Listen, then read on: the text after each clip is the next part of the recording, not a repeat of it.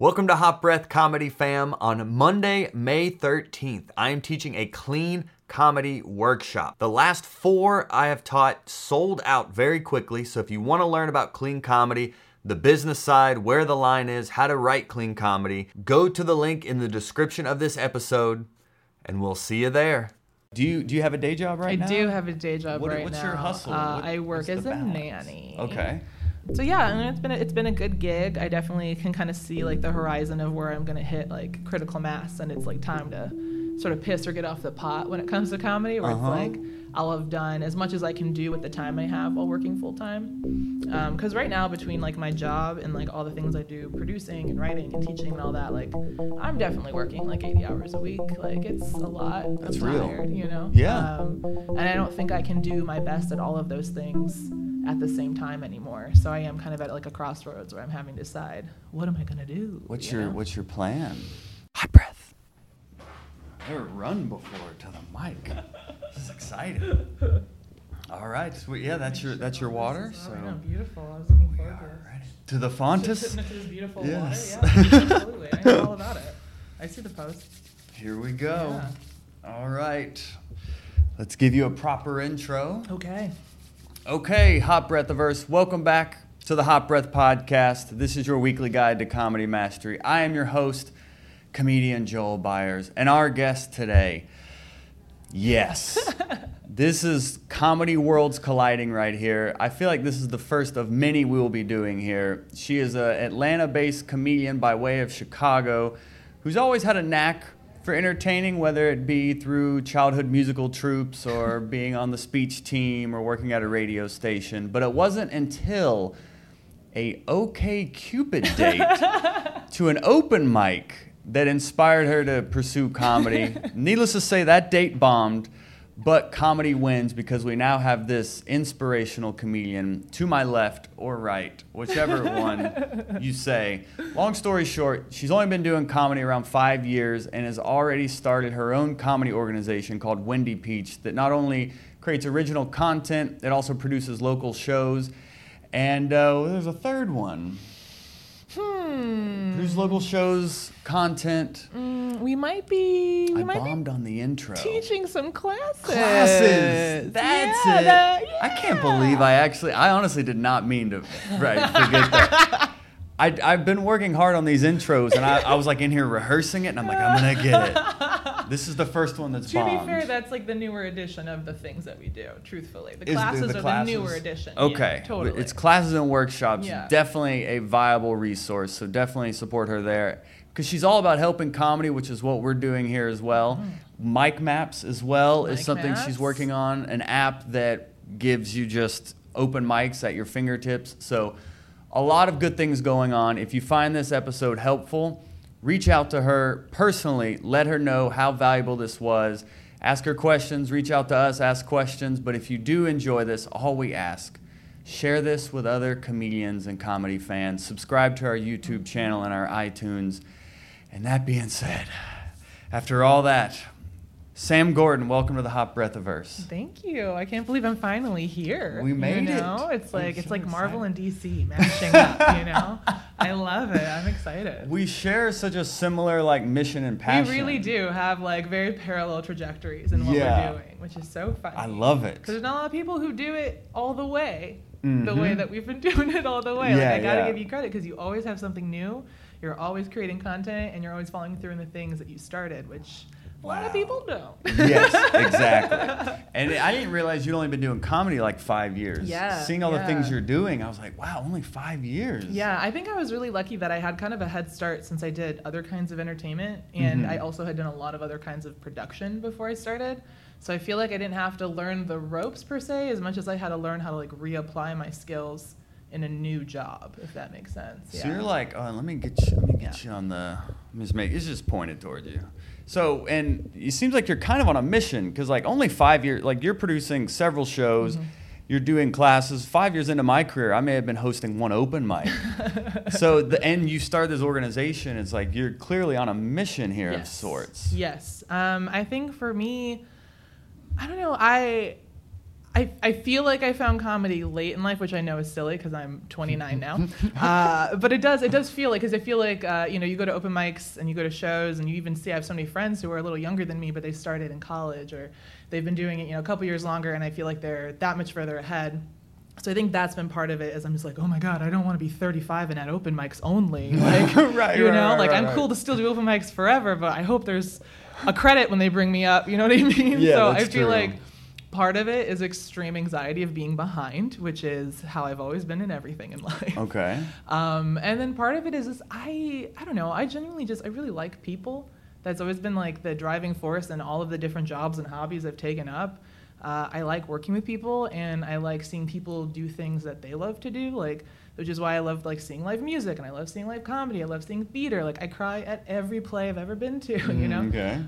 So for me, I think it's just been important to make sure that comedy feels welcoming and feels like it's for everybody, because I've definitely seen it not be that way over the years. Mm-hmm. And I just want to create a corner that makes people feel as good as I know comedy can make people feel, Yeah, and you wrote a blog that samgordoncomedy.com. Check it out. You wrote a good blog that really resonated with me in terms of you started comedy in Chicago and then you moved to Atlanta, but you felt like almost in orbit of the scene. Yes. And I feel like a lot of comedians feel that way in a comedy scene where they're like, but why am I not on that really cool show that happens at midnight that only Only homeless six people know are about. at? Yeah. I want my face on that flyer. We can all get in our heads of, but why not me? Have you been able to combat that? Oh man, I wish I had a clear answer, because I cry about it at least once a week. I always feel left out constantly, which I think is important, because it's even though I feel like I'm one of the most doers in Atlanta comedy, I know I'm doing a lot, and my name and my face are a lot of places. I still feel like a loser all the time. I don't know if that ever goes away, and I think especially because of social media, you just see it on a loop, and it seems like everybody's doing everything without you. Right. But it's really not true. Everyone also feels like a loser and doesn't feel invited. But I don't know. I think it's the biggest thing for me was getting over that desperate need to be picked. And I definitely still complain about that a lot, where I'm like, I just wish someone would pick me, because sometimes I do feel like my success isn't fully valid. Because it's I made it all up myself. You know what I mean? I made my own jobs, and I'm I'm a CEO, but of what? Myself. So sometimes I don't feel that good about what I've done, because it doesn't seem big enough, because I wasn't chosen for it. But I think the big thing for me is just deciding no, I can make my own opportunities, and those can be good too. And I don't know, I feel like if you just keep doing the thing that you like to do, and you just keep getting better and better at it, eventually someone's going to notice, right? Mm-hmm. If you don't believe that, you should quit right now, because that's the only hope you have to hold on to, is eventually someone will notice me. Yeah, and focusing on what you can control helps too. I think instead of desperately trying to get people's attention, just focus on what you can make as an individual, and have something to offer people. Yes. I think that's the biggest thing, is giving yourself some kind of, I don't know, just viability, where it's well, even if they don't pick me, I got this thing going on. And then eventually someone will notice that you're working hard, you hope. And your attention to detail as well, because a lot of comedians will complain about, why not me? And then if someone did go to see your website or whatnot, they'd be like, oh, well, why would I go see them? Your website, it has a media kit, it has press you've done. It is a full-blown resume of who you are. Totally. And I think that that skill came from working in radio before comedy. And when I say working in radio, it was not glamorous in any way. It was local low-power FM in Round Lake, Illinois, in the Chicago suburbs. Give yourself credit, though. I know. Hey, I was only 15 when I lied my way into that station. You lied? What did you say? Well, okay, so there's this local station, 98.3 FM, WRLR, and there's a weekly show called J Street Radio, and it started out as a zine. It was a local access cable show, then became this radio show, and it always focused on local bands. And I was one of those little scene kids. That was at the VFW to see her crush's hardcore band, for sure. I was a photographer for a few years, Oh yeah, I've been the third wheel of some of those shows. Oh yeah. I was that girl, die hard. I really just wanted to be the kid in Almost Famous, that was my goal. And so I listened to this local show every week, because my friends' bands would be on it. And I heard that they were like advertising an internship. You had to be 18. And I was like, well, that doesn't seem right because I want it. So I wrote them like a very passionate email about like all the reasons why they should let a minor into the radio station. And apparently it was just detailed enough that like the host of the show brought it to the management at the station, was like, all right, well, this kid really wants to be here. And I don't think anybody else did, to be honest. Yeah, right. But yeah, they had like my parents sign some waivers, and then every week my mom would drop me off at the radio station. And you know, over a course of a couple of years, I went up from, you know, as being like the intern that would like greet the bands when they came in, got them coffee, sorting records, to being an on-air host. And I got to interview bands. I got to write for the zine. I started writing for other publications doing that. Like that really set me on a really cool trajectory. And by being in that environment and watching that like DIY effort that came from Jesse at J Street, like that's where I learned how to like market yourself, how to just like make it yourself. That was like my first introduction to that. Yeah. Which is lucky because I kind of, you know, since I was 15, I've never thought that I couldn't just make up my own job. I just trusted I could. And as a comedian, everyone should have that mindset. Yeah, you got it. Well, that's the thing too. I think, especially coming into it as a woman, you know, as a queer person, as you know, anything that's not, you know, 3 specific types of white guy that we seem to love and see everywhere in comedy. Wah, wah, wah. Sorry, guys. At least you're using it for good. Yeah. You know what I mean? Sure, you've got the face of evil, but you're doing good with it, and that's good, you know? I'm glad to be an outlier. But yeah, I do think coming into it as someone who's not like the traditional comedian, it can be really frustrating because you come in looking for your place, and there really isn't a place for you because like no one's even looking for you, like let alone someone who's like a minority or any other kind of like different.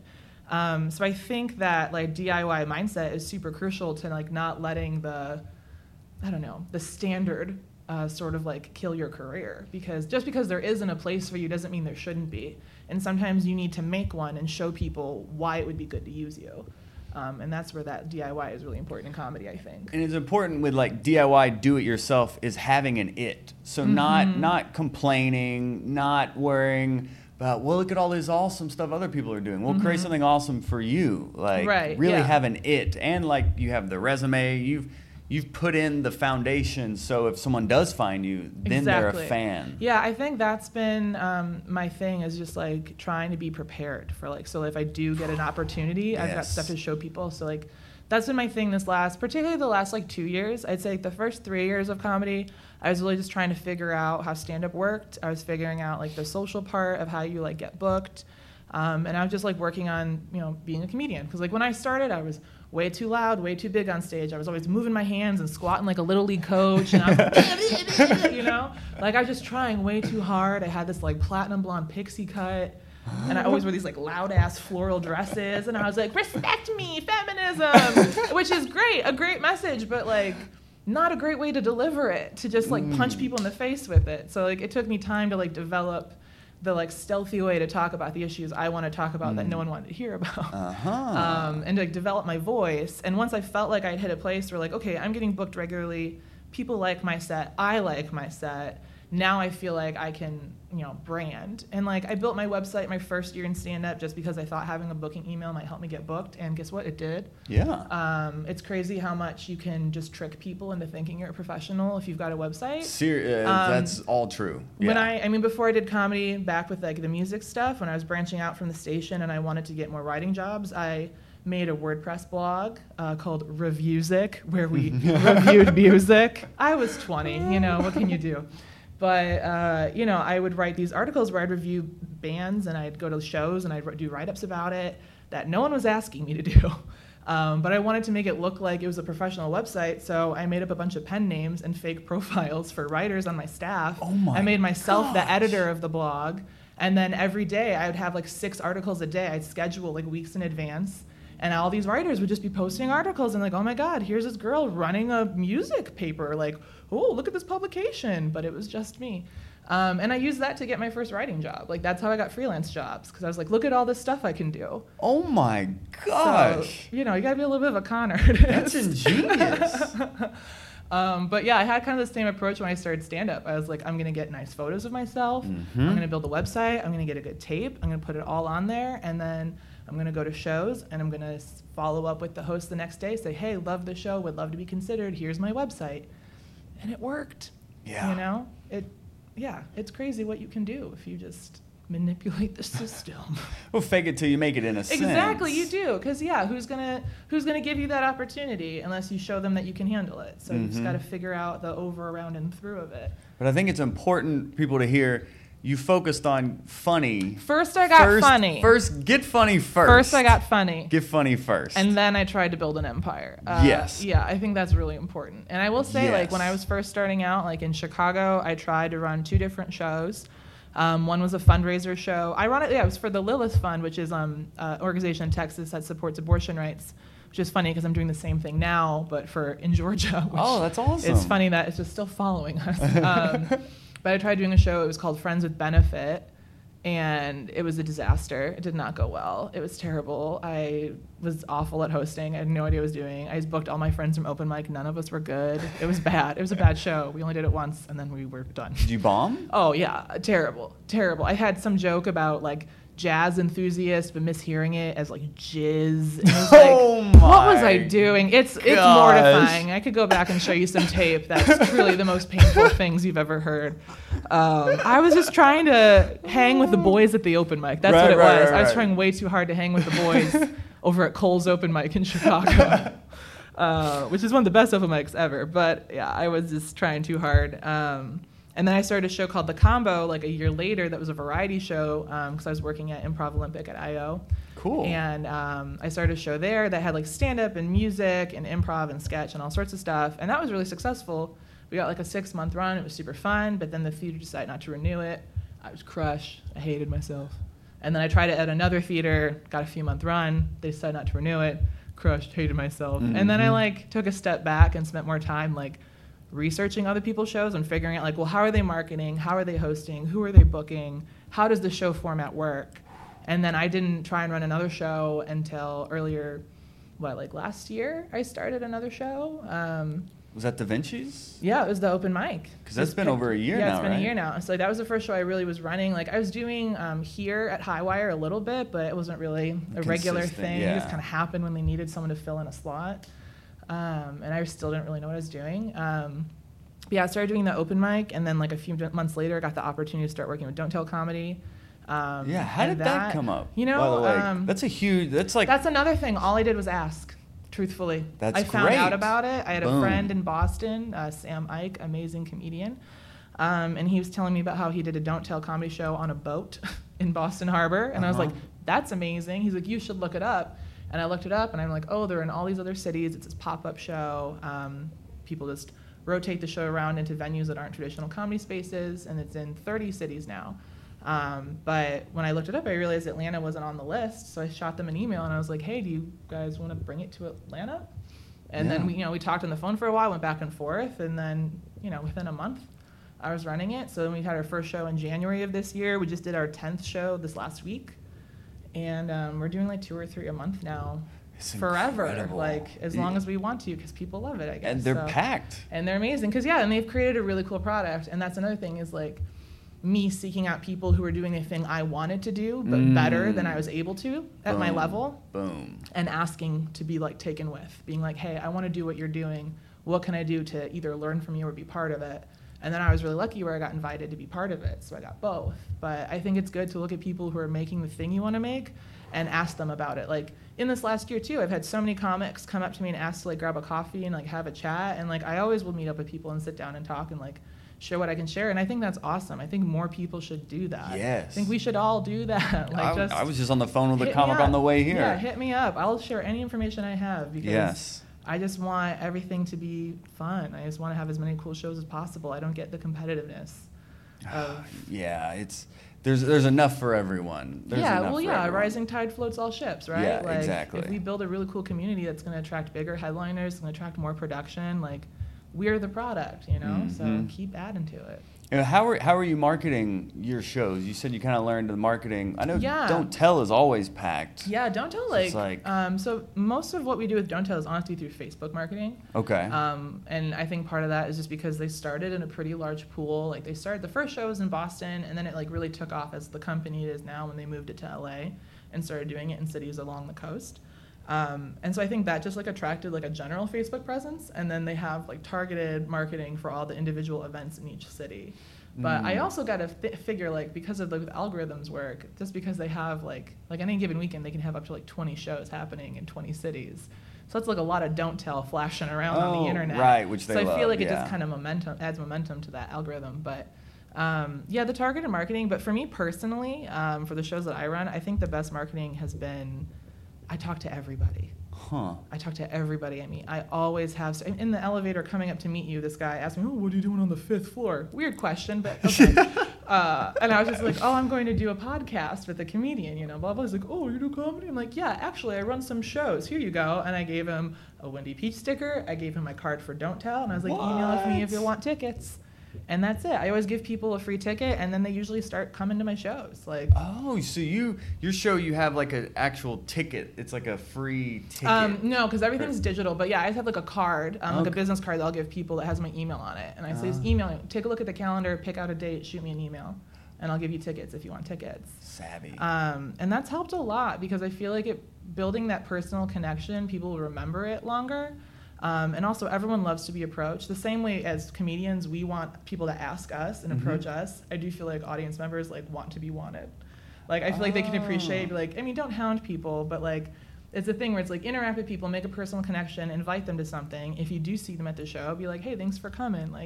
Take a second to talk to people afterwards. And I feel like people remember that personal connection because everyone loves to be able to say "Oh yeah, I know that person." If they see their picture on something or their name somewhere, it feels cool, and you can BS civilians into thinking you're a celebrity if you really schmooze. So you seem to have a really good knack for just kind of building it and they will come. Yeah, I do. I feel like if you put on something consistent and you just, I don't know, I always just tell people to be pleasant and present. That's my life motto is just try to be nice and try to be focus on the people that you're talking to.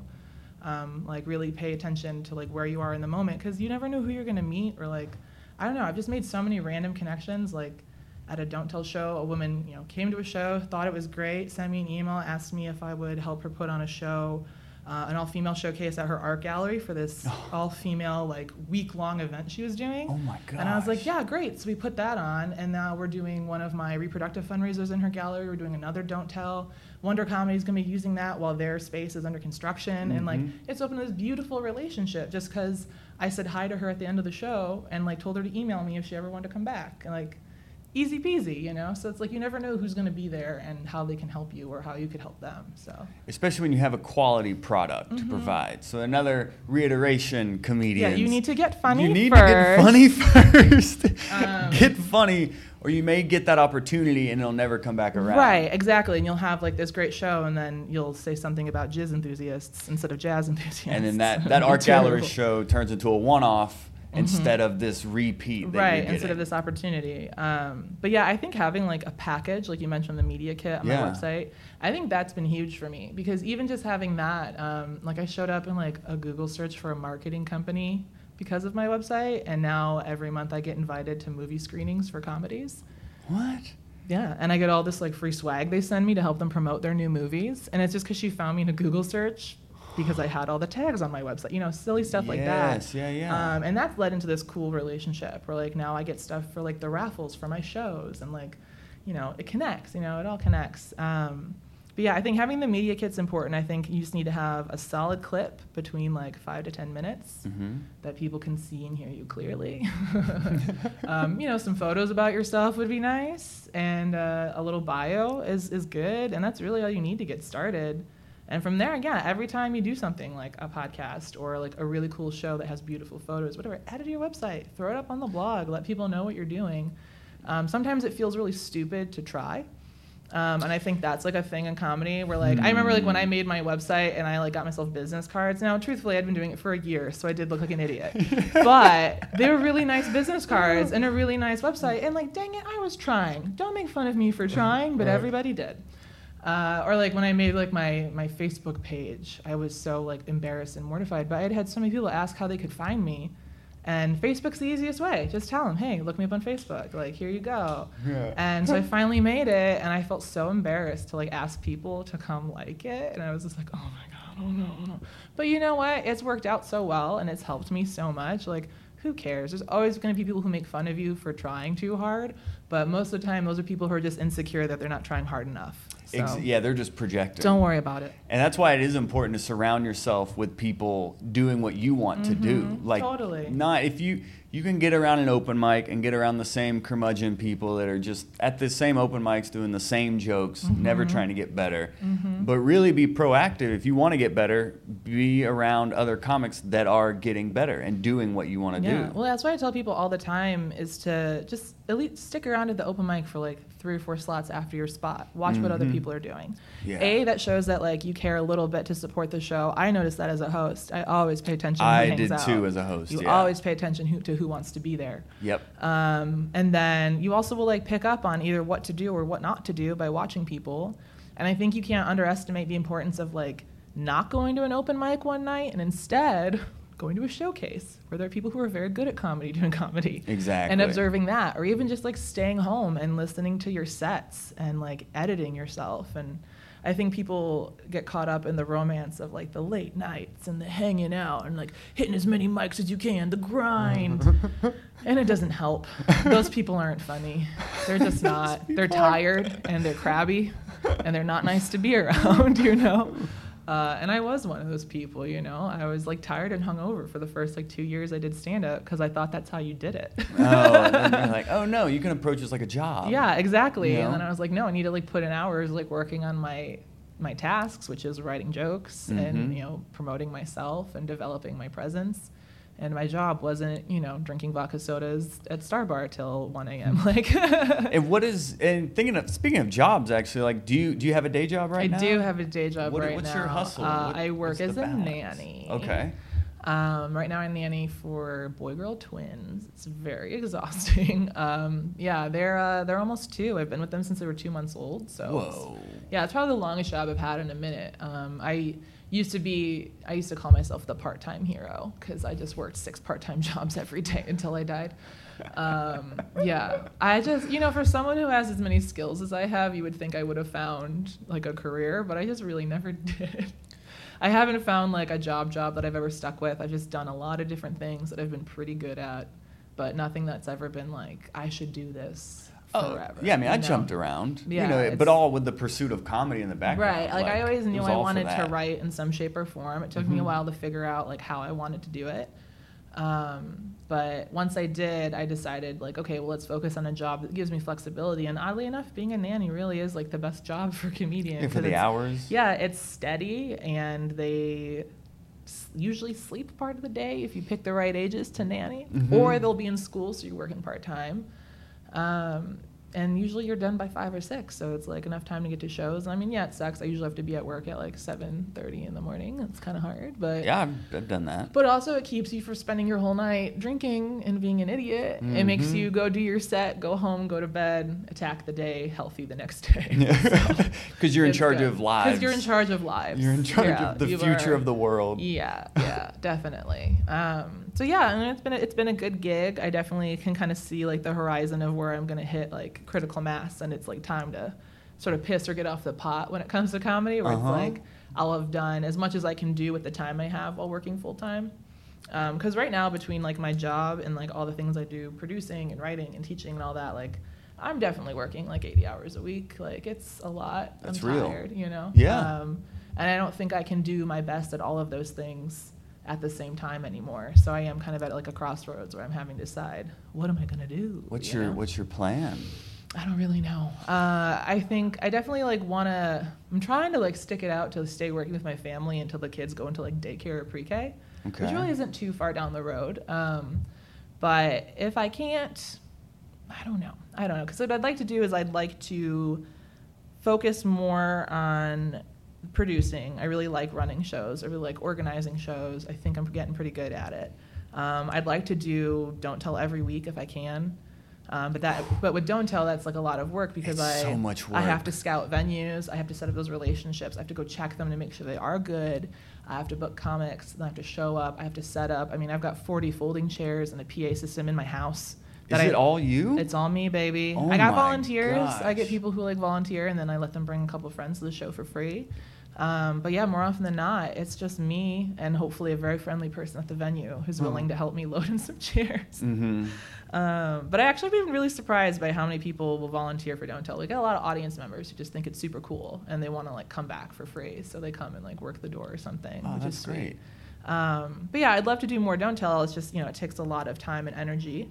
And then the stuff I'm doing with Windy Peach, like right now I'm producing like the open mic and a Monday night show, but I've gotten some opportunities to do other shows other places, but I just don't know when I'd physically have the time to go do that with what I'm doing right now. So I would love to be able to like leave my job on like a happy note, get them a replacement nanny, and like, fly off on an umbrella like Mary Poppins, and then and then come back in Mary Poppins 2 when they're adults, but and then be able to focus on just trying to do what I'm doing now, but like a little bit more, because I also have like other like tiny little irons in the fire. Like there's a great website called Comedy Wire. That you I've can. Heard of them. There's like a sort of set up like Reddit, and there's like a part that's free where you can just like write headline jokes and fun stuff.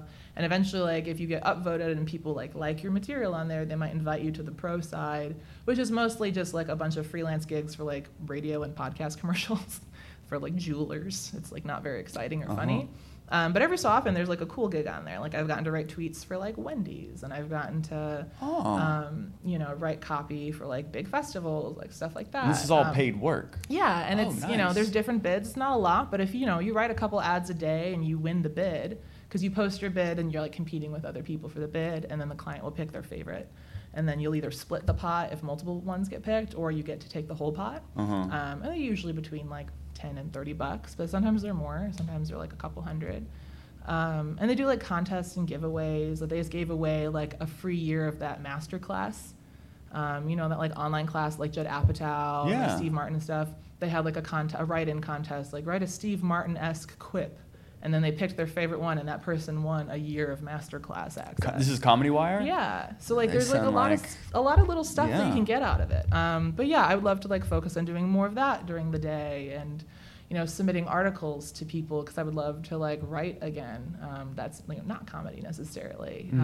I'd love to audition. I have I've got a voiceover demo, but I've never done an audition in Atlanta. You know what I mean? Like, and it's just because I haven't had the time. I've never even like pursued getting like management or getting representation, which I think is something I'm starting to need to move on to the next thing that I want to do.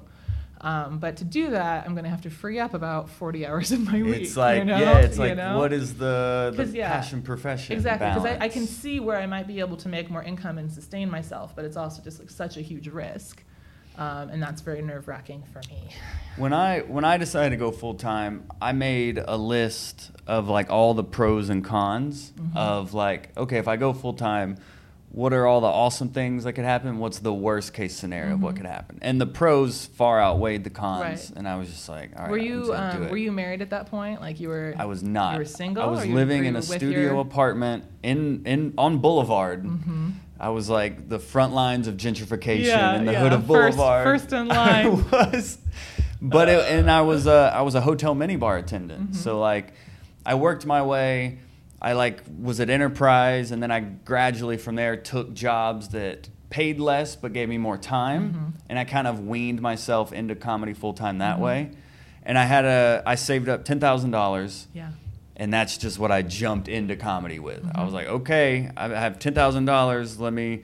That was like goal one. Save that. And then I did all my pros and cons and was like, well, it seems like this is what I gotta do. Maybe. Yeah. Right, which is weird, right? Kind of unsettling. It is. Well, I could. It's like, this is what I was born to do. Wait, should I do this? Oh no, it's finally here. But it is like when you step into that world, then the world will start to reveal itself to you, and just opportunities will start to. Yeah, you gotta kind of like take the leap, Yeah. You can't be available if you're not there. It's like what I keep telling myself. Because I think for me, like my plan, I see all these like little things I can do to sustain myself. I have the time. I have some opportunities with some clubs that like nationally that like me. Maybe I could book more road work, and I could start doing that because I really haven't done much of that. Yeah. And I could, pick up a part-time job. I could do little things here and there. Like there's always ways to make little amounts of money. I just have to like remind myself like, it can be done. And it's not like binary to where it's all or nothing. There are you like do it in steps. you can do take jobs like you said. I mean, they call them like bridge jobs, where it's like just a part-time thing that'll get you to the next whatever. Totally, yeah. And my hope too is that if I do pick up another, if let's say I leave this job and I pick up another part-time job, I'm hoping that I can get something that's a little bit more industry adjacent. Yeah. Where like if I'm spending, if I'm going to spend my time somewhere, I want it to be, where I'm going to be around people who might be able to help me down the road. Where like I'm going to build relationships, and I'm not really building relationships home alone with 2 babies. Right. I'm not meeting anybody. Maybe some of these venues you're doing don't tell that. Yeah. You never, because you're doing it in some cool places. Yeah, there's some really cool places, and there's a few that we've talked about, like extending the content and like running our own show out of that space. And I've been able to like lend spaces I've found to other comics who need venues, and maybe that's something, like maybe that's my skill, is like building relationships, finding venues, and then I can help people set up shows and act as a producer and not even have to host it, like, because that is what I'm really good at. I'm a great host, but I'm a better producer. And I'm good at telling who's capable of doing what, and I feel like I could hire people to do that, like long term, I want to do that.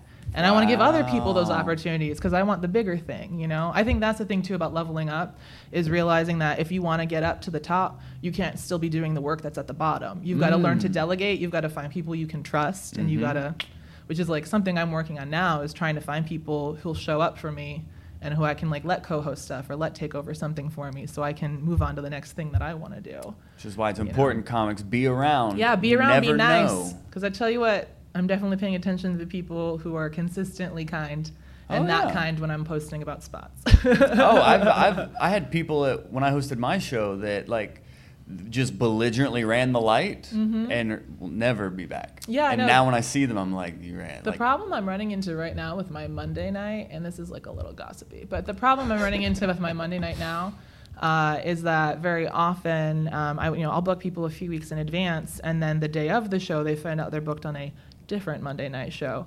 that doesn't tell them until the day of. Right. And they've been told that they can't come do my show, or that they need to be there at 8 to get a spot on the show that they've been booked for, which I think is a very interesting method for running things. But because of that, they've been asked to decline another spot, despite the fact that my show ends at the same time that show is supposed to begin. And we all know it never starts on time. So I just find it very frustrating to have people treat my show like it's an option when they get a better opportunity. And like, I'm watching that. I'm paying attention to that. Never forget those. Because why would I bring you up with me if you are ready to drop me the second something better comes along? That means that you don't value me, you don't value my product, and honestly, you don't really value yourself, because why would you let someone tell you where you're allowed to do your stage time? Have some dignity, man. I just don't think anybody is worth telling you how to spend your time as a performer. It's a professional courtesy. It's like people that show up late to your show and then want to go up early. Like, it's just little things like that I think comics, they're easy mistakes that can be avoided. Totally. Just by being a good person. And I know sometimes I set people up for failure with that a little bit because I'm a little too nice. Where like on the outside I'm like, yeah, no worries, no problem. But in my head I'm like, you're on the list. That's how, don't take my my kindness for weakness. Exactly, which I think has been a big issue for me in this industry. Is I've gotten steamrolled a lot, and then when I say something, everyone's like, "Why are you being such a bitch?" And it's like, well, because I'm feeling pretty bitchy right now, But yeah, and that's been a lesson too, is learning that not everyone is deserving of my kindness, not everyone's deserving of my generosity. And I can be way too overeager to offer people stuff just because like I want people to come and enjoy it and see what I'm doing, and then all of a sudden I've got like 10 people who are like, well, can I get a spot tonight? And they're mad if I can't put them up. And it's like, well, I already booked 6 people. Like, what do you want? I recommend all comics run a show just so they understand. Oh, yeah. Hosting is great experience. I've learned more from hosting than anything. Oh, yeah. I've gotten so much funnier this year from hosting that open mic. Ooh, I've learned so much. Yeah. Ooh. And then running a show gives you a whole new appreciation for just the work. You just respect people's time a lot more, and you understand how hard it is to book. And you understand, that question that's like, well, why not? Why didn't they book me? Or why are they booking them instead? Yeah. You start booking shows, you start figuring out why you book certain people and not others, Yeah, for sure. Because it doesn't even come down to talent sometimes. It's about how they act at the show. Do they respect the light? Do they respect you? Like, I don't know. You learn a lot. Yeah, I do. I think it'd be great to start an open mic that has like, you know, like a central host to like kick things off, but then it's like a baton pass open mic where like other comics have to host and take turns hosting for like 5 comics at a time. Oh, that's a good idea. Because it is a skill we all need to learn, but not everyone's capable of going and starting a show. But yeah, everyone needs that experience. And I think open mic is a great way to learn, like, yeah, it can be really brutal up here. And sometimes you still have to like keep a posse. Even if the show sucks, you got to pretend it's really fun. Of course, and that you're happy to be there. And you're so thankful. Even that it's every week you're there. Even though everyone's complaining about it. What do you've booked so many shows, like what do you look for in a venue? Okay, well, like for the Don't Tell, the ideal things for a venue are overhead lights that turn completely off, so we can make the venue totally black, and we'll have our own light stands and lighting to make it look nice. You have yeah, baby. I mean, they're just from like Amazon Basics, but they work. They work. So yeah, lights that turn all the way off, so we can get that sexy stage lighting. We've always got like a banner. I'm a big fan of the banner because then you can turn any venue into like a professional looking space. And it's from Vistaprint. It's very cheap. Don't put it outside. It will bend in half. But yeah, it's just like a little retractable banner that you pull up, and it's like 6.5 feet tall, and it's really beautiful, and it makes the stage look like you're somewhere. Professional. You know? Yeah, and I think like having a banner or a sign, just some kind of branding that makes people feel like they're at an event and not just like a building is important. And venues with low ceilings, I feel like people underestimate that. You want somewhere that has like tight sound. If you have a big echoey open space, you're just going to have a lot of difficulty hearing people. The sound's not going to carry. It's going to sound really tinny. All your video will be terrible. So I think that's important. But more than anything, I think it's just important to find a place that, I don't know, has kind of a vibe, or that you can like bring a vibe to, and people who are excited to have you there. That's a big thing, right? I think you need to be venue. very, very cautious about the people that you choose to invest yourself with, and that goes for like picking venues. Not everyone who's willing to work with you is the right person to work with. And I've definitely been approached by businesses that like want us to put the show on there, and I take a look at their space, their layout, whatever, and it's like, it's just not gonna look good. It's gonna be hard to get people in and out. It's just not a good space, and people are like salty about it, but you got to do what's good for the show. But yeah, I think it's just important to pick a place that's like kind of easy to get to, a little bit of parking, and more importantly, just you can create an atmosphere in. Is this the same for your open mics too, where you look? Yeah, or how do you approach a venue about honestly, an open mic, anyone who will have you. Okay. No, I mean, it makes a difference. I mean, my show is a bit of a challenge. We do it out on a patio in Midtown, right across from the Art Center MARTA, so it's kind of noisy. Though usually it mellows out by like 8:30, you know, traffic dies down, and it's pretty chill. But, you know, like we're outdoors, sometimes it's hot, sometimes it's cold. You can hear the exhaust fan from the pizza kitchen just kind of going, if you listen. It's open mic. It's a real open air mic. But I will say, like, you know, the people at that space love having us. Like, Da Vinci's loves having the open mic. They've been so incredibly supportive. At our 1-year anniversary show, they gave away like $100 worth of gift certificates. Whoa. They're always giving away specials and drinks for the comics. Like, they're very supportive of what we're doing, and that's why the show's been successful, because it's like they want me to succeed, I want to succeed for them. We're both like bringing positivity into the environment, and then, you know, people show up and they either are there for it or they're not. And if people are negative about the environment, you know, you get people complain about being on a patio, complain about the fans, whatever. You know, I tell them that they can just leave. How did you approach the venue? Actually, the venue approached me. I got really lucky. So there's a really talented comedian, writer, actor named John Waringa that I worked with on Good Evening Tonight, that news satire show we used to do at Highwire. And he's like the PR marketing guy over there, and they were doing trivia for a while, and it wasn't very successful, so they wanted to replace it. And initially they were going to have me be the new trivia host, and then I went, what if we didn't do trivia though? I'm like, what if we tried the thing I actually do, which is comedy? And so yeah, they're like, okay, let's give it a shot, let's see how it goes. And it went pretty well, and when we started we were getting like 15 people on the list. Now we get like 30, and it's just from like showing up and being consistent. And I think the biggest feedback I've gotten about my mic is a lot of people feel very like comfortable there, and they feel very like free to fail. Yes. Like people don't feel stupid at my mic, which is really important to me. Yeah. Because I've been a lot of places that made me feel dumb for trying. Or feel dumb for like trying to socialize. Like it's like cliquey and weird. Like I try really hard to like acknowledge when there's a face I haven't seen before and be like, hey, like, is this your first time? Like, thanks so much for coming out. Great. Do you know anyone? Like, have you met so-and-so? And like, I've got like a few comics who are always there that I know are nice, and they're like my wingmen that I'm like, hey, I'm going to introduce you to someone, talk to them before we start the show so they feel welcome. Aww. And yeah, and it's like really welcome. We got a lot of people who come for their first set. They bring all their friends. It's super cute. Like, it's nice. I feel like it's a very sweet, wholesome room. And I think that's just been like what I always wanted in an open mic, was like a space where I didn't feel like I had to have my guard up, or like feel stupid if my joke bombed, or like worry that some guy was going to be creepy to me. Like, because we don't really let anyone get away with anything at the open mic. Like, I'm very quick to tell people, like, hey, we don't say that word here. Hey, we don't talk about women like that. Yeah. Hold on, that was racist. All right, you're next comedian. Like, give him a hand. Yeah, this and is I do his last think time here. it is. It's just like giving people a gentle nudge to let them know, like, hey, this is the culture I'm creating, and you can either help me or you can go somewhere else. Boom. Because there's a lot of rooms, and there's people who've chosen not come back to my room. Yeah. But more often than not, I see people change their behavior and adjust their joke, and they get funnier, and they're welcome. You know, like, it's That was for you, courtesy of Windy Peach. Yeah, all you got to do is bomb, and I'll tell you what's wrong. No, yeah, it is. It's just, I think it's important to give people feedback. I don't think we do that enough as comics. We're very guarded and like competitive in that way. It's true. Even just like against getting feedback, 'cause we don't want anyone to tell us what to do. We're like, no, my joke is the best the way it is. We just want it all to be magic. We're like, Yeah. There's something to like trying can be taboo. In Oh, comedy. yeah, it We're looks like, really just look at dorky. it trying. Yeah, up there. what a nerd promoting themselves. Yeah, getting jobs. and that a lot of that is just like our own negative self-talk that tells us, well, because I mean, I've done the same thing with like promoting like my classes, or even am I posting the podcast too much? It's like that people are gonna judge. Even I've been doing this like a little over 9 years, and I've gotten better at stifling that voice. Right.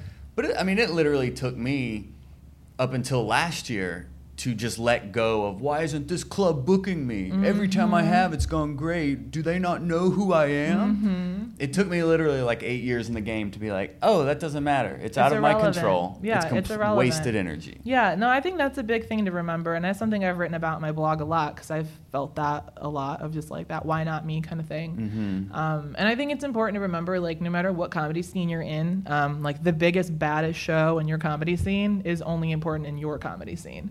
You leave any other city, maybe someone will have heard of it, maybe someone has talked about it before, but realistically, no one gives an F that you did the best room in Dayton, Ohio. Yeah. No one even cares that you did like the biggest free show in Atlanta. Like, who cares? Yeah. It's not important. What do you got? Show me your media kit. Like, show me your product. Do you have scripts? Have you made anything? Like, no one's going to care that you told them you totally killed at a bar show that all your friends think is really cool. Like, Yeah, that company isn't going to book you to their holiday event because you did great at this like show that's really popular. They're going to look for the professionalism. Oh, they have a resume, they have a media kit. Oh, they're writing a lot. They have a schedule, like they're a professional. Yeah, I can find out where they are and like what they're doing. Other people are booking them for things. Other people are hiring them for things. Yes. Yeah, it's so much more important to compete with yourself and like focus on the internal stuff you can do, because otherwise you'll just spend your whole time just chasing spots and being drunk at shows and not feeling very good about yourself. And it's easier said than done. And like that, it was a process for me to where I did go through phases where like I don't even care anymore, and then it would slowly creep back in. I'm like, but now I care more than ever. And now I have actually like released it finally. Yeah. But it did take just taking the step in that direction of like, okay, I need to focus on what only I can control, and just that. And over time, that became my main focus. But it was a process of like, okay, I'm doing it. Oh, then there's that negative again. Oh, I'm doing it again. Yeah, but it's not enough, or no one cares that you're doing it. That's been a Right. thing for me lately. I've been crying and pouting a lot about how I feel like I'm doing a lot for the scene by like building new rooms and trying to give people opportunities. And then I get my feelings hurt when they don't show up for them. And I'm just like, and it makes me sad, because, there's comics that I, kind of came up with, starting here, that I like feel like we became comedy buddies, and they choose to go to a different open mic instead of my open mic, or like they choose to go to a different show instead of my show, even though I like offer them a spot or like offer them buckets, like trying to give them opportunities and reason to be there, but like I'm just not the choice. And that hurts my feelings a lot because like people I really like and I think they're so funny and I want them to want to work with me, but I'm not as important as other people are to them. And that hurts my feelings. That's the story you tell yourself. Yeah, and that's what it feels like, you know, because they're like blowing me off for these other things. And it hurts my feelings all the time. But I also need to like look at like all the people who are coming to my shows, who are performing on my open mic, and who look at me as like a goal and look at what I'm doing as like, because I think that's an important thing to remember too, is that like no matter what stage you are in anything, at some point there's someone below you and what you're doing is their goal. Yeah. Like you're someone's goal. Like you've got what someone else wants desperately, and that's awesome. Like appreciate where you are, and then it's like I'm really one to talk. Focus on what you have and what you don't, as opposed to what you don't. And that's been like a really good like coping mechanism for me, because otherwise I get really caught up in it, and I have this feeling like everyone's hanging out without me. None of my peers think I'm funny. Like, yeah, I get booked and I'm a good comic, but no one really likes me. Like, that's how I feel, really. I do. I'm like, no one here likes me. But it's almost like when you're on stage and, like, you're getting laughs, but you're like, but they're not loud enough. Yeah, it's just not good enough. They're not crying while they laugh. They're not screaming. Yeah. You know? I'll be in the middle of a set and be like, it's just not. Like, not one person has shit their pants. What's the point? But yeah, it does. And that's kind of thing, too. It's like the more you do it, like it's like drugs. Like the more you do, you're chasing a different high. And at a certain point, like that doesn't fulfill you anymore. Mm-hmm. And you're like, I want more. How do I get more? And I think that's when you need to start doing something different. Instead of doing more of what you're doing, you need to try a new thing. Ooh. Like when you start feeling impatient, like you're not doing enough. And that was a big thing for me. I started getting itchy with stand-up. Like I wasn't doing enough. So I was like, I'm going to focus on sketches. And then I was like, no, I'm going to focus on TV writing. And then I wrote a bunch of pilots and I wrote a bunch of specs and I started teaching other people how to do that. And it was like, okay, now that's a new skill I have. Yeah. And it's also not enough. And now on to the next thing. But I think that's a good coping mechanism. We feel frustrated, try something else for a little bit. Shift your focus. There's so many arenas that connect. And today in comedy, you got to do everything. Mm-hmm. You've got to be able to do all of the things. So it's important to take classes. It's important to watch other shows. It's important to go to other kinds of theater and entertainment, see what they're doing. I learned a lot about hosting from watching wrestling. Not gonna lie, Great. Like indie wrestling has been a big thing for me. Learning about that like showmanship and the attitude and controlling crowds. Like there's so many things that relate into how you command on stage that you can adapt.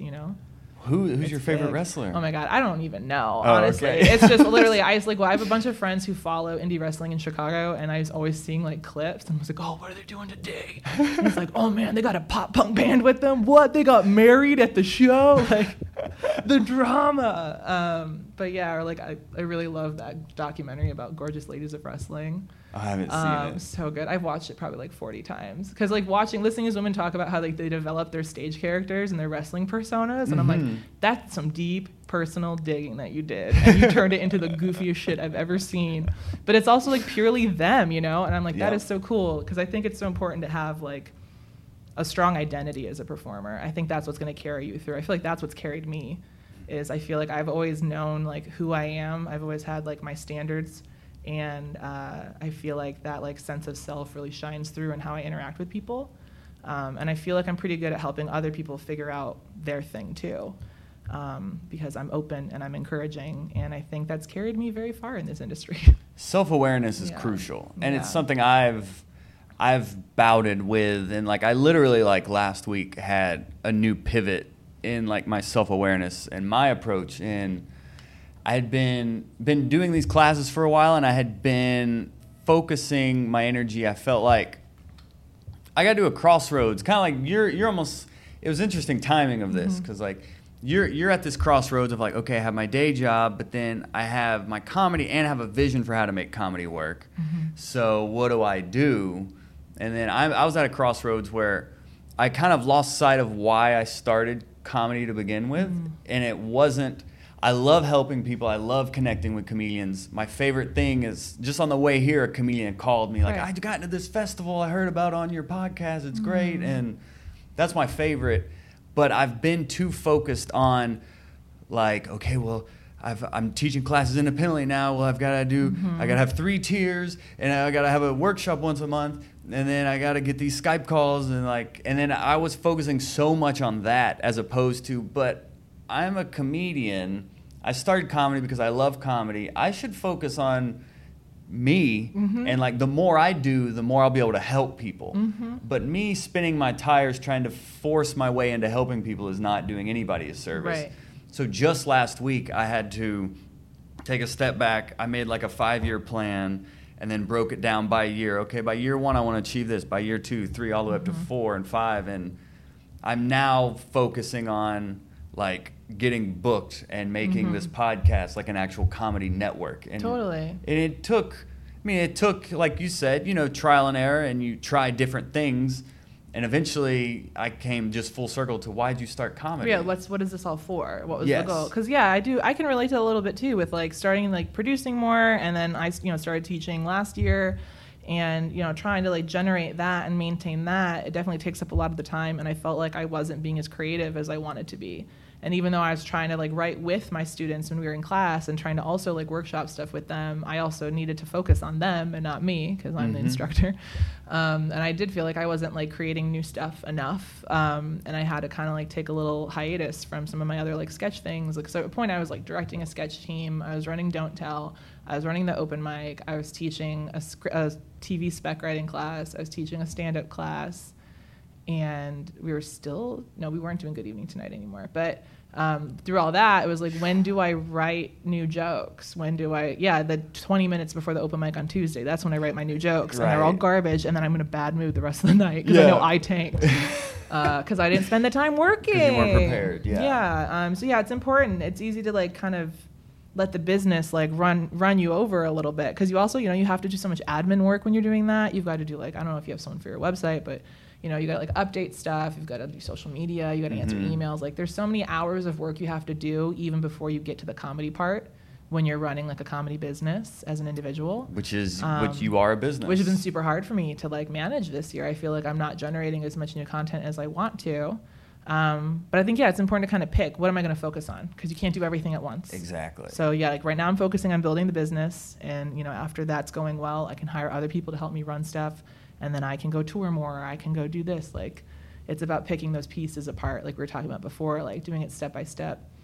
But it's easy to forget the creative part because you're so busy trying to market yourself. And when you get when comedy is your job, and you're like, but this is a business, and like I even went so far as to like, well, maybe I'll do public speaking about comedy, because I was looking into the speaking world and they're getting like 10 grand a gig, and I was like, well, maybe I'll do that for a little while and just save up money and then come back. And it's I got a friend who's like doing, he's on American Ninja Warrior, right? And he's like on the new season of American Ninja Warrior because he's like a very fit man. But he's also a comedian. He's also one of the guys who runs Don't Tell Comedy. What? Alex Weber. But he also has done like TED Talks about like comedy and like physical strength and like overcoming challenges. What? And he's like a motivational speaker as well as a like performer and an athlete. And I look at him and I'm like, I gotta figure out what that guy eats for breakfast, because he's doing it. But so it's like you see like those gigs and those big engagements and you're like, okay, maybe I need to focus on that. But then I feel like it takes me away from like what I came here to do.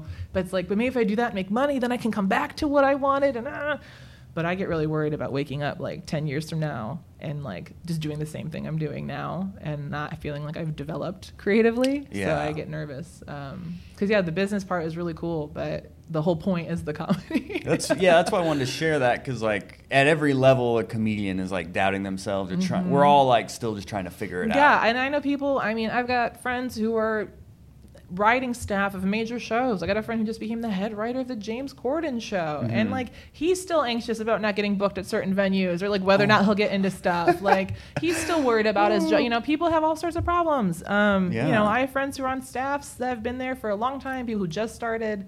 There's anxiety across the board because it's all the risk and it's all vulnerability. And, at the end of the day, what we're really trying to do is convince people to like us. That's like the hardest thing to do. So, I think it's important. No matter what level you are, people are struggling. And I feel like I'm trying really hard to be transparent about that and like let people know that like I don't have it figured out. And it's okay that you don't too. And like we can all help each other no matter what level we're at, Yeah.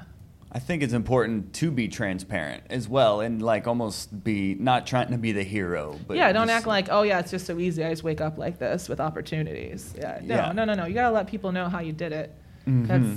just cruel. I don't know. It just seems, also, don't you want to share like that struggle and like get the pat on the back that comes with it? Like people aren't going to like you as much if they think you just woke up hot and funny. Like you got to let people know that you were an ugly, unfunny person for a long time. So when do you think you're going to jump in? I don't know. What was the deadline with when they take on daycare? How long is that? Yeah, so they're about to turn 2. We're gonna start potty training them soon, and that's really the breaker. Once they're potty trained, we can ship them off to anywhere we want. We can ship them off. But yeah, I mean, I'm hoping that I can stick around. I can make the schedule work, but my goal is by 2020 to not be doing, at least not like the hours I'm doing. I'm hoping to at least, if I don't fully quit my job, maybe we can coordinate something where I'm part-time, or maybe I, whatever. Start taking that like transition job that I'm looking for. I'm hoping that the job I have now can be part of that, but I also like realistically, I know it's like time to do something else, Yeah. So I'm hoping by January, I'll be like, okay. So January. That's like kind of my goal, is to sort of try and get myself right in this next 6 months. Okay. I've kind of like made like a short-term plan, and it's like if I can accomplish that plan in this next 6 months, then I feel like I'll be like on a good path to like take the leap, because I do know I can't do anything else until I have more time. Like realistically, I need more time, and I'm not going to get that unless I change my work situation. So one thing has to happen first. Focus. Yeah. But I want to give myself some time to save some money, make sure my plan is as viable as I think it is. Yeah. Kind of test it out and hopefully have it work out. Plans. Have a plan. Plans. Self-awareness and having a plan. It's true. And being willing to adapt the plan.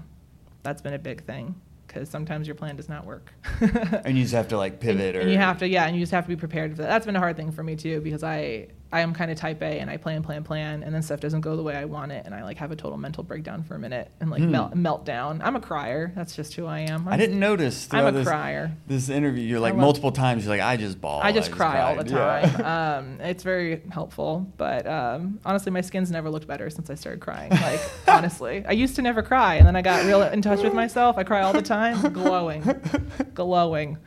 But yeah, I think you just gotta take it one day at a time and hope it works out. That's what I'm doing. I like you having a plan. It's like you're not just complaining about why not me. You're like, well, let me try something. Let me create a plan. So I would challenge all comics, if you're not where you want to be, I think a great things we've learned is to, if you're not where you want to be, figure out where you want to be. Yeah, that's important. Don't just say, I want more. I want better spots. Pick some spots that you want. Pick some shows that are tangible. Especially in Atlanta, there's so many great shows that have bucket spots on them. And you show up, you get in that bucket, you perform. That's your audition for that booker. Yeah. And that's how you're going to get booked on other shows. And I'll say, with my own show, I mean, the system that I've specifically set up is I've got the open mic on Tuesdays to see people for their first set or their new set, whatever. And then from there, if I see them, I like them, then I'm going to invite them to come to my show at Amansa on Mondays and give them that showcase set of that like 8 to 10 minute slot. If they do well there and I like them, it seems like other people do, I might let them come do like a shorter set on Don't Tell, which has like the big game audience, So like my whole plan is to vet people, because I don't want to have to be chasing people around a book. I want to know that who's funny. So I'm setting up shows for people to come show me what they can do. And it's so interesting how many people are not picking up on that opportunity I'm putting out there. And I'm being very clear. I tell everyone, this is how I book my show. Joe Pettis did the same thing. Exactly. He's like, come to my shows, come to the open mics, and then you might get booked on something. Yeah, I will always tell you how I book you, or if I will or will not book you. Send me a clip. On Windy Peach, I've got a submission form. All you got to do is put in your name and your email and your clip. It will come to my inbox. I will watch it. If I think it's funny, I will offer you a spot on something, Or if you just want notes, I've had people message me asking for like feedback on their sets, like new comics on my open mic. I've done that too. And I'll do that for people too. All you got to do is send a tape. And I feel like the biggest thing is like, you always have to ask, because people probably have forgotten you exist because they didn't see you in like the last 48 hours or something. There's a lot of people, especially hosts, they see a lot of comics. So it's not that people don't like you or ignoring you. They just forgot you exist. You got to just remind them. Nothing that showing up to the show, helping clean up afterwards, sending a message like, hey, this show was so fun. I would love to be considered. What can I send you? Asking if you can send a clip is great. Most people will say yes. And then they'll either watch it or they won't. And that's all you can do. But I feel like sitting around complaining about not having enough spots without ever having a specific goal, you're going to stay in open mic purgatory for the rest of your life, you know? Oh, purgatory is such a great analogy. It is. So yeah, you just got to figure out what you want and then start approaching people about how to get it. And sometimes it's as simple as asking someone above you, like, hey, do you know how they book so-and-so show? Or like, hey, do you think so-and-so would be open to getting a tape? And if you're talking to me, I'll tell you whether or not to do that, you know? Like, yes. I'll let you know what I know. I'm not going to keep secrets. Know what you want, who has it, talk to them about it. Mm-hmm. Yeah, ask how you can get it. Don't ask if you can have it. Ask how you can get it. Mm-hmm. That's so important. Don't come in assuming you deserve it. Just ask what you can do to be considered. Yes. And if they're nice, they'll book you, or at least tell you how. And if they're not nice and they don't tell you how, maybe it's not that good of a show. I don't know. Right. Yeah. Who wants to do a show for someone who's not going to help you learn how to do their show ever? I don't know. I don't like people who play things that close to the vest. I don't either. There's enough to go around. That's what I don't. Yeah, there's so much. My favorite part about this podcast is getting people to share like the recipe, because it's like, well, I mean, you still have to cook it, like 100%, and it's going to come out differently. Yeah, and there's so many different ways to make it. You know, you have to do the work. Yeah, still. You just got to figure out what applies to your skills and to your goals, and do those things. And it's different for every person. You don't have to follow everyone's path. Definitely make your own. It's going to be a lot more enjoyable.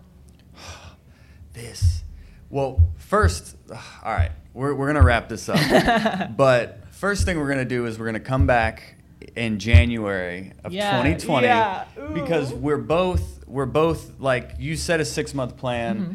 I actually have a 6-month plan for this year as well, in addition to like the year and 2 year all the way to long term. So we're going to come back in January. We're going to revisit. And it's funny, this is halfway through the year. Mm-hmm. So you just jumped the line as well. We're going to release this next week. I have like 6 in front of you, and we're going to jump the line because I feel like halfway through the year, we probably all started out of like, this is the year. And then halfway through, we're like, oh no. So now we're going to help everyone come get to center, create a 6-month plan, figure out what you want, and then now start connecting with the people that have it. Mm-hmm. Yeah? You like that? Yeah, I'm into that. That's so exciting. It's a good idea. Yeah, okay. So we're going to come back in January of 2020, and we're going to follow up on this 6-month plan. You comedians, create your 6-month plan. Hold yourselves accountable. There's a Facebook group called the Hot Breath Comedy Network. If you want to join it, share maybe your 6-month plans on there. We can all come together and start to help hold each other accountable. Connect with Sam directly, just like you reach out to me and you're like, this was so helpful, or thank you for posting this. Let Sam know as well. Start connecting with her. She's good people. Yeah, let me help. She's a member of the Hot Breathiverse, okay? So reach out to her. Let them know where they can find you. Oh, yeah. So all social media handles, I'm What Sam Just Said. Or Wendy Peach Comedy is where you could follow my company. SamGordonComedy.com is my website. WendyPeach.com is the business's website. You can find my Facebook page for both me as a comedian and Wendy Peach. And then follow Don't Tell on all social media. I will say Don't Tell, their Instagram, they often give away cash prizes and free tickets and all sorts of fun stuff. So it's a great account to follow. But yeah, come out to a show, come say hi. I'm very approachable. And honestly, I've lived here for 3 years and I don't got a lot of friends. So, it's hard. Friends? It's hard to make friends when you're so busy. You know what I mean? Like, you don't get a lot of social time. So I'm always looking for new people to hang out with. So. But people care. People care. People care. Like, yeah, like if I got hit by a bus, like there'd be like a Facebook page about it. Like if someone would set up like a GoFundMe, like, like I'm not alone, but yeah, no, it is. It can be a lonely world doing comedy. We also often feel like we've got more friends than we do because we all hang out at shows. But yeah, come say hey, come be social. Yeah, I wanted to. You did this Facebook post. I wanted to read it at the beginning of the show, but and then I pulled it out halfway through, and I was like, "This will be the time." Then I was like, "It's not." I have no idea what this is. But I wanted to read this for all comics just moving forward, as you embark on this, that you're not alone in this, but. You posted this on, it was like in June 11th. Does this look familiar? Yeah. This was the one, we had talked about doing this several times because we just share the same like passion and energy. And then you posted this, and I was just like, this needs to happen like now. Because I've been here several times, and even like very recently, as like last week I was here in terms of like, what am I, who, why? Why am I even here? So this is I don't know. Did you delete this after? Do you remember if you deleted? I don't know. Okay. Sometimes I do delete posts because like too much is going on them. You know, people start commenting. I'm like, all right, well, I shared my feelings. I don't need to hear yours. You know. So this says, or do you want to read it? No, you can read it. You want me to read it? I'm interested to hear you read it. This is audiobook. Okay. Sam Gordon. This is June 11th. I'll definitely get embarrassed and delete this later, but people keep telling me I'm killing it lately, and I just want to be honest that my comedy hustle is not as cool as it looks. Don't get me wrong, I'm really proud of all the things I have done to DIY my way into comedy, but I feel really burned out, and I wish someone would see what I do and just pick me for something. It would be very validating if the universe could send me confirmation that I'm doing okay because I feel like a loser. ! I have been working very hard and creating a lot of opportunities for other people while waiting for my turn to come up. I'm trying to trust that it will, but if the next time you see me, you could tell me something you respect about me or think I'm good at that might help get through another year of waiting to catch a break. And then I commented, the universe called and wants to hear you on Hot Breath. That was so nice. But that's just, it's like a glimpse into the side of comedy that people don't see a lot. That we can get lost in the Netflix specials and like, oh, this is so awesome. But like that's comedy. That you're not alone in these feelings. That I've interviewed people 25, 30 years into this game. We all go through these ups and downs. So it's like at any level, you're not alone. You're not immune. So we're here to help you not feel alone. So connect with us on all the social media. If you do want to learn more about Hot Breath and all the episodes, hotbreathpodcast.com is the best place to check out the blog we have going on, pick up merch. There's also a fun donate button in the top right. It would mean the world if you just slipped in a couple dollars there. No donation too small, but that keeps this Hot Breathiverse free and supporting awesome people like Sam here. So all that being said, go forth. 6-month plan. What do you want? Connect with people that have it. How can you get it? Yeah, I think we could even maybe set up like a list in the group of like, what are some tangible goals? Like, hey, if you're at this level, maybe you should try to aim for this. Or like, maybe you tell us what your goal is and we can give some advice on how to accomplish that. Or, you know, some stuff like that. Get some conversation going. Great idea. Because, it'll be different for everybody at every level. But I think there's a way to connect with whoever you're hoping to work with, if that's what you want. Boom. All right, Hot Breathiverse, you have your homework. We'll see you next Monday. Bye. All right, Hot Breathiverse. Thank you so much for taking the time to listen to this episode. If this podcast has been helpful to you and you want to show support to it, go to hotbreathpodcast.com. There's a cute little donate button at the top with a heart. You can click on there. No donation is too small, but it really would mean a lot to me if you did show your support of all the work we've been doing here to bring you a weekly guide to comedy mastery, as we call it now. And if you would like to sponsor the podcast, go to hotbreathpodcast.com as well. There's a contact form at the bottom. You can send a message to me directly. Let me know what kind of service or event or product, whatever you're trying to get in front of the Hot Breathiverse, I want to help you make that happen. So hotbreathpodcast.com to show your support and donate. Or let's partner up with a sponsorship. Doing this podcast has been so rewarding, and it's because of listeners like you that actually listen to the outros. So your loyal hot brethren and sisterin, of course, thank you to my wife, Erin Byers, as I thank her at the end of all of these episodes. And until next Monday, right here on Hot Breath.